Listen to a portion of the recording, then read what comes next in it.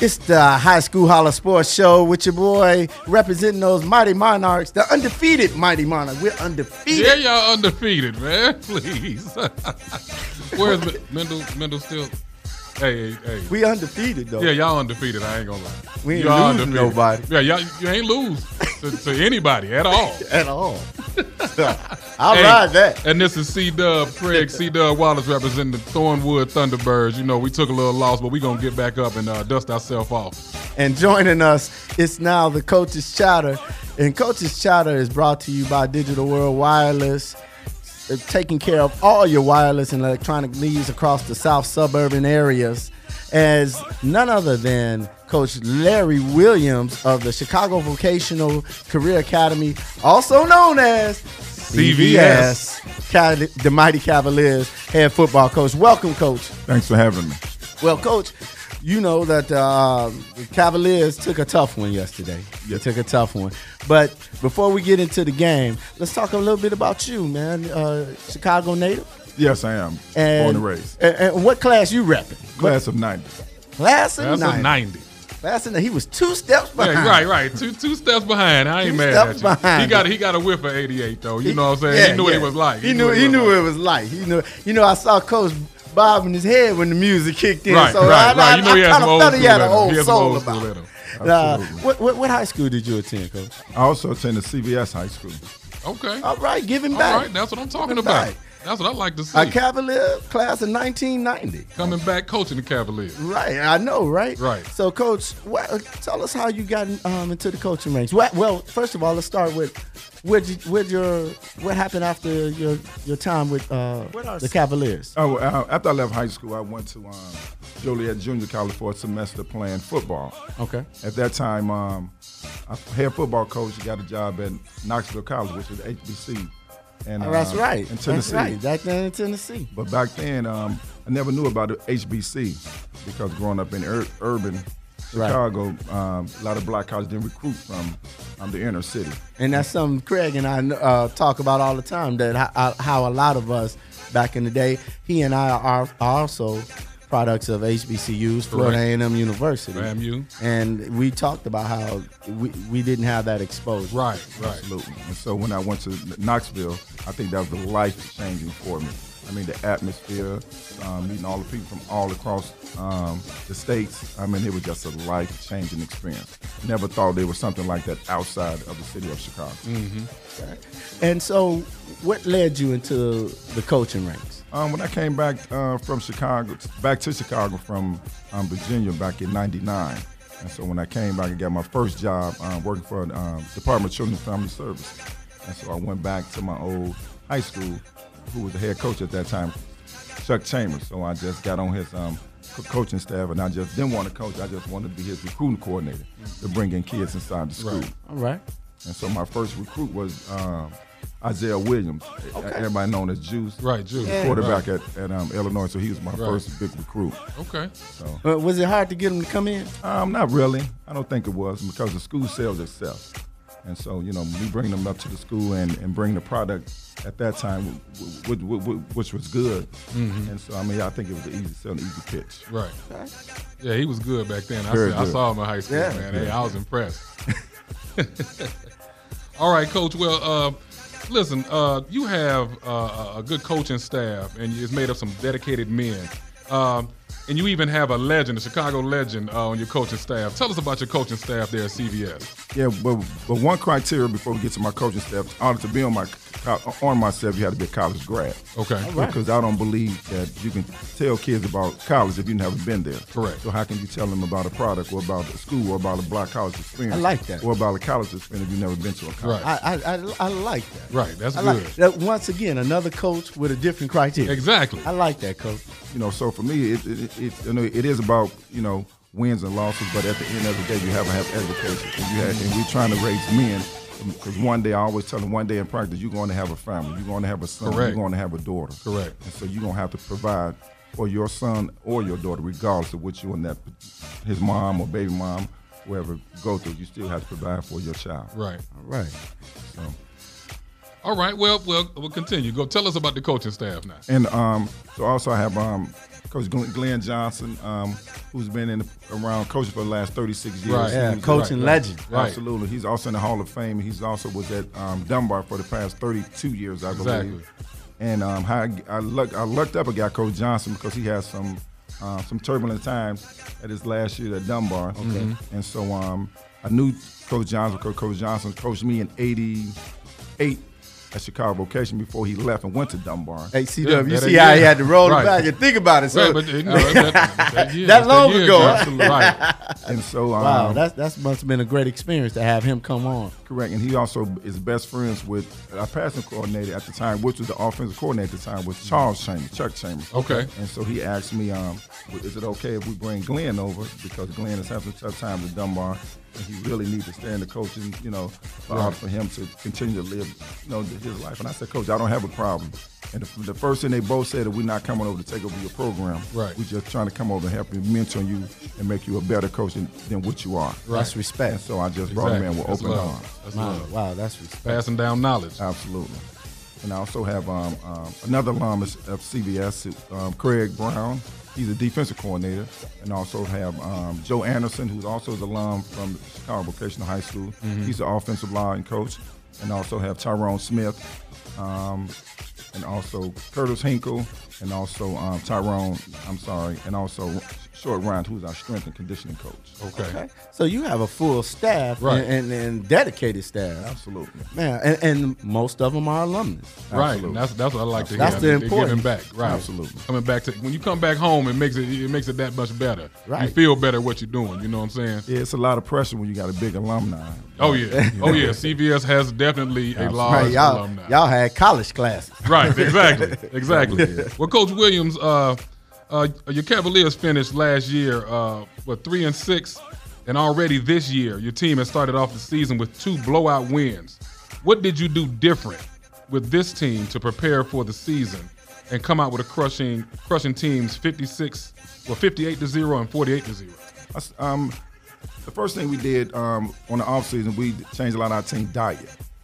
We got away from the fast food. We got away from the Flamin' House, the Wildwood Pop, all the things that teenagers love to eat. Right. So we tried something different. We visited a couple of colleges this year and try to model their nutrition program, even though we could not afford it, but we have some good sponsors who helped us with some nutrition and things. So the first thing we did, we changed their nutrition, and we changed the weight program. We try to get them fast. We try to get them stronger, and we develop them and send them to a lot of camps. And so, now was that how you got them to change, by sending them to camps, or did you have to run the hallways and say, "Hey, I see you with them Flaming Hots, put them down"? Right. I think when you send them to camps and they see students or other student athletes in other programs, in suburban programs, some kids around the other country, and they say how strong, how fast, and how good they are, because a lot of colleges, it's only 2,200 scholarships every year in Division I. And so how good are you? Are you one of those 2,200? Right. And so most students know how good they are, how good they have to be, but a lot of them don't want to put in the time and put in the work to get to where they want to be. And we find that's usually one of the main factors. There's so many students could be great if they just put in the time, and if they saw exactly, like you said, you're putting them around and exposing them and putting them in environments that is conducive to them and letting them see that this is what they want to do. Absolutely. Okay. Well, Coach, one of the things that I wanted to talk about is prior to the last night's game with the Sun Warriors, you lost a key member of your football team, star running back Everett Henderson, due to an act of senseless violence, which we'll talk about in a moment. What did you tell your team after that unfortunate event that took place with Everett? What did you tell them going into yesterday's game? Well, going into yesterday's game, it wasn't much for me to say, because when Everett came and visited us on Thursday, he said a lot. So Everett was pretty much the head coach at that time when he came and addressed the team, and he also addressed some of the student body. And so me as a coach, only thing I told him, as we tell him every day, that I'm an extension of your father, which most of them don't have a father. Most of Right. them have moms and aunties and uncles that are raising them. And so I can only tell them the basic, what they're not getting at home. Like I told her, I can't teach you how to love, but I can teach you how to be a man. That's what your mom, your aunt, and your grandma teach you how to love. And so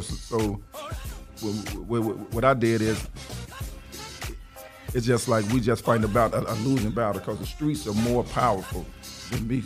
Oh, my goodness, yeah. Than the X and O's or Right. whatever I'm telling them regarding life.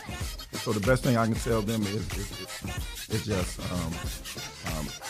I told them, Ed, Everett is not a miracle. He's just a walking testimony. Right. And so you all listen to what he said, because they don't listen to what the adults say. They think we don't know it all. Right, exactly. I've been learning that teenagers would listen to other teenagers.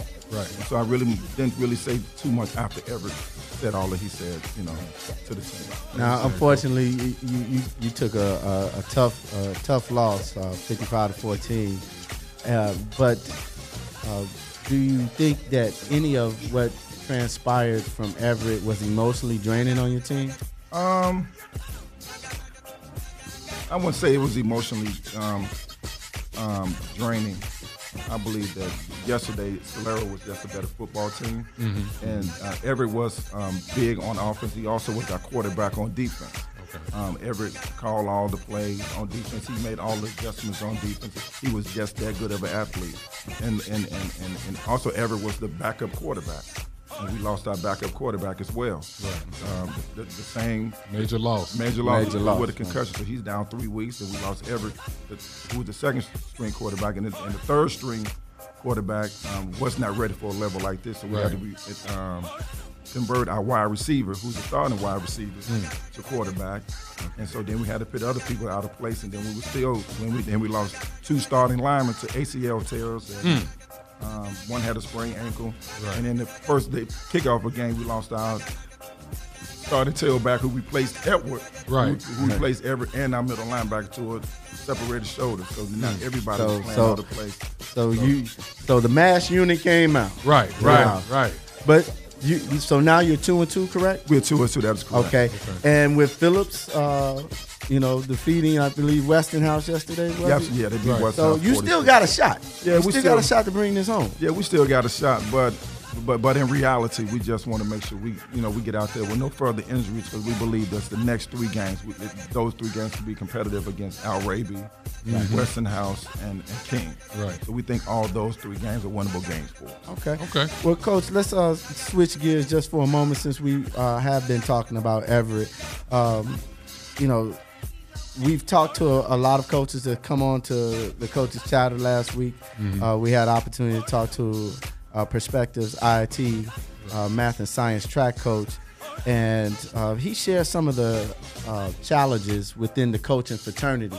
And one of the interesting things that you brought up that he mentioned, and we'll get ready to play this clip from Coach Jesse Hardy, the track coach from Perspectives IIT. And I want you to chime in and see if the coaching fraternity are feeling the same thing. This is head track coach from Perspectives IIT, Coach Jesse Hardy, on some of the challenges he faced as a coach.